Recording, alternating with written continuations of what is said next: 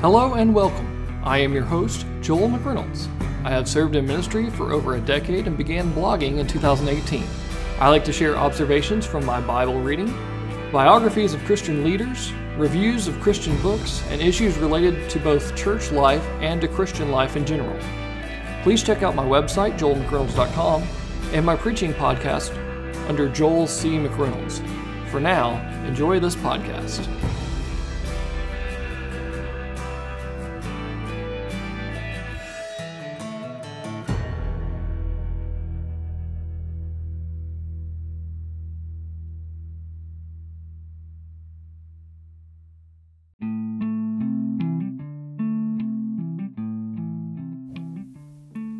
Welcome to Day 16 of Journey to the Cross, a 40-day devotional leading to Easter. I must begin by apologizing for being late with this post.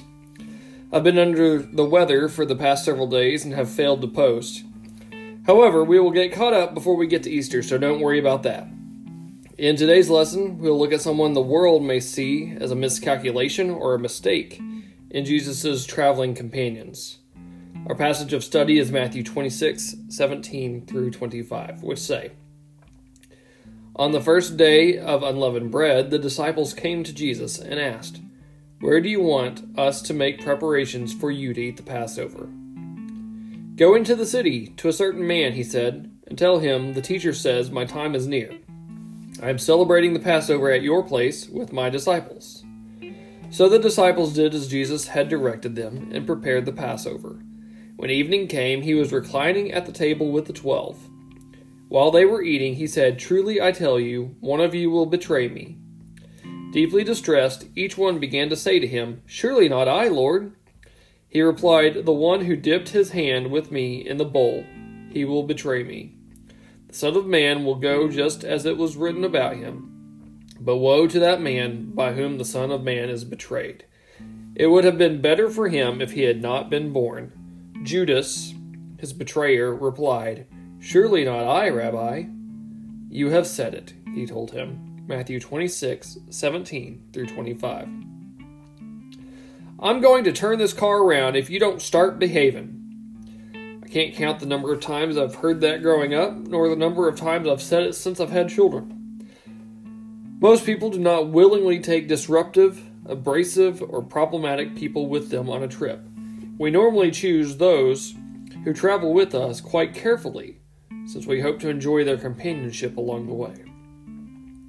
Yet Jesus chose Judas to accompany him on his journey to the cross.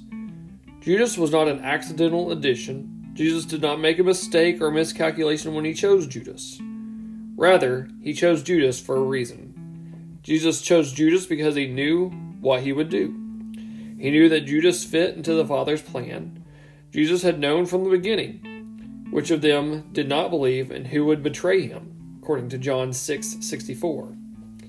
In Judas, we have a clear example of how a person can be religious, hear the word of God taught, witness genuine miracles, and for all appearances seem to be saved, and yet not be born again. Jesus chose Judas to fulfill prophecy, and because the plan of God required someone to betray the innocent Son of Man. However, none of this means that Judas and others who condemned and crucified Jesus were without fault. Judas Iscariot bore the responsibility for what he chose to do. Jesus said, The Son of Man will go just as it was written about him, but woe to that man who betrays the Son of Man. It would be better for him if he had not been born. Judas was chosen with the foreknowledge of God that he would betray Jesus. Rather than stop God's plan for salvation, his betrayal advanced it. God does not make mistakes. You are not an accidental follower of Jesus. It's no mistake or miscalculation. Jesus intentionally has invited you to live with him in the kingdom of God and to belong to the family of God. God has a purpose and a place in his kingdom for you. Good news! Since Judas was the betrayer, that means you aren't. Sometimes you may feel like it, especially when you sin against God. But we all sin and fall short, according to Romans 3:23. And God is faithful to forgive us our sins when we confess them. 1 John 1:9. So although at times you may be disruptive, abrasive, and problematic, the Lord is not going to change his mind and turn the car around. God can, and He does, use you for His good purposes in Christ Jesus. As you pray today, say something like, "Forgive me, Lord, when I am not the ideal traveling companion for those who journey beside me. Use me, O God, for your good purposes." Now, normally I would close here, but instead let's reflect. People were central to Christ's life as He journeyed to the cross. Jesus went out of His way to welcome people, all kinds of people. Today, make a list of the people God regularly puts in your path. Does someone on your list need an encouraging word? Is there someone in need of Christ's forgiveness, and if so, will you share it with them? What other needs might you be called to meet?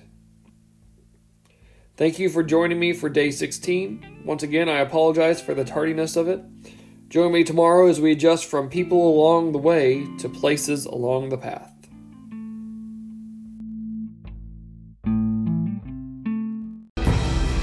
Thank you for listening to my podcast.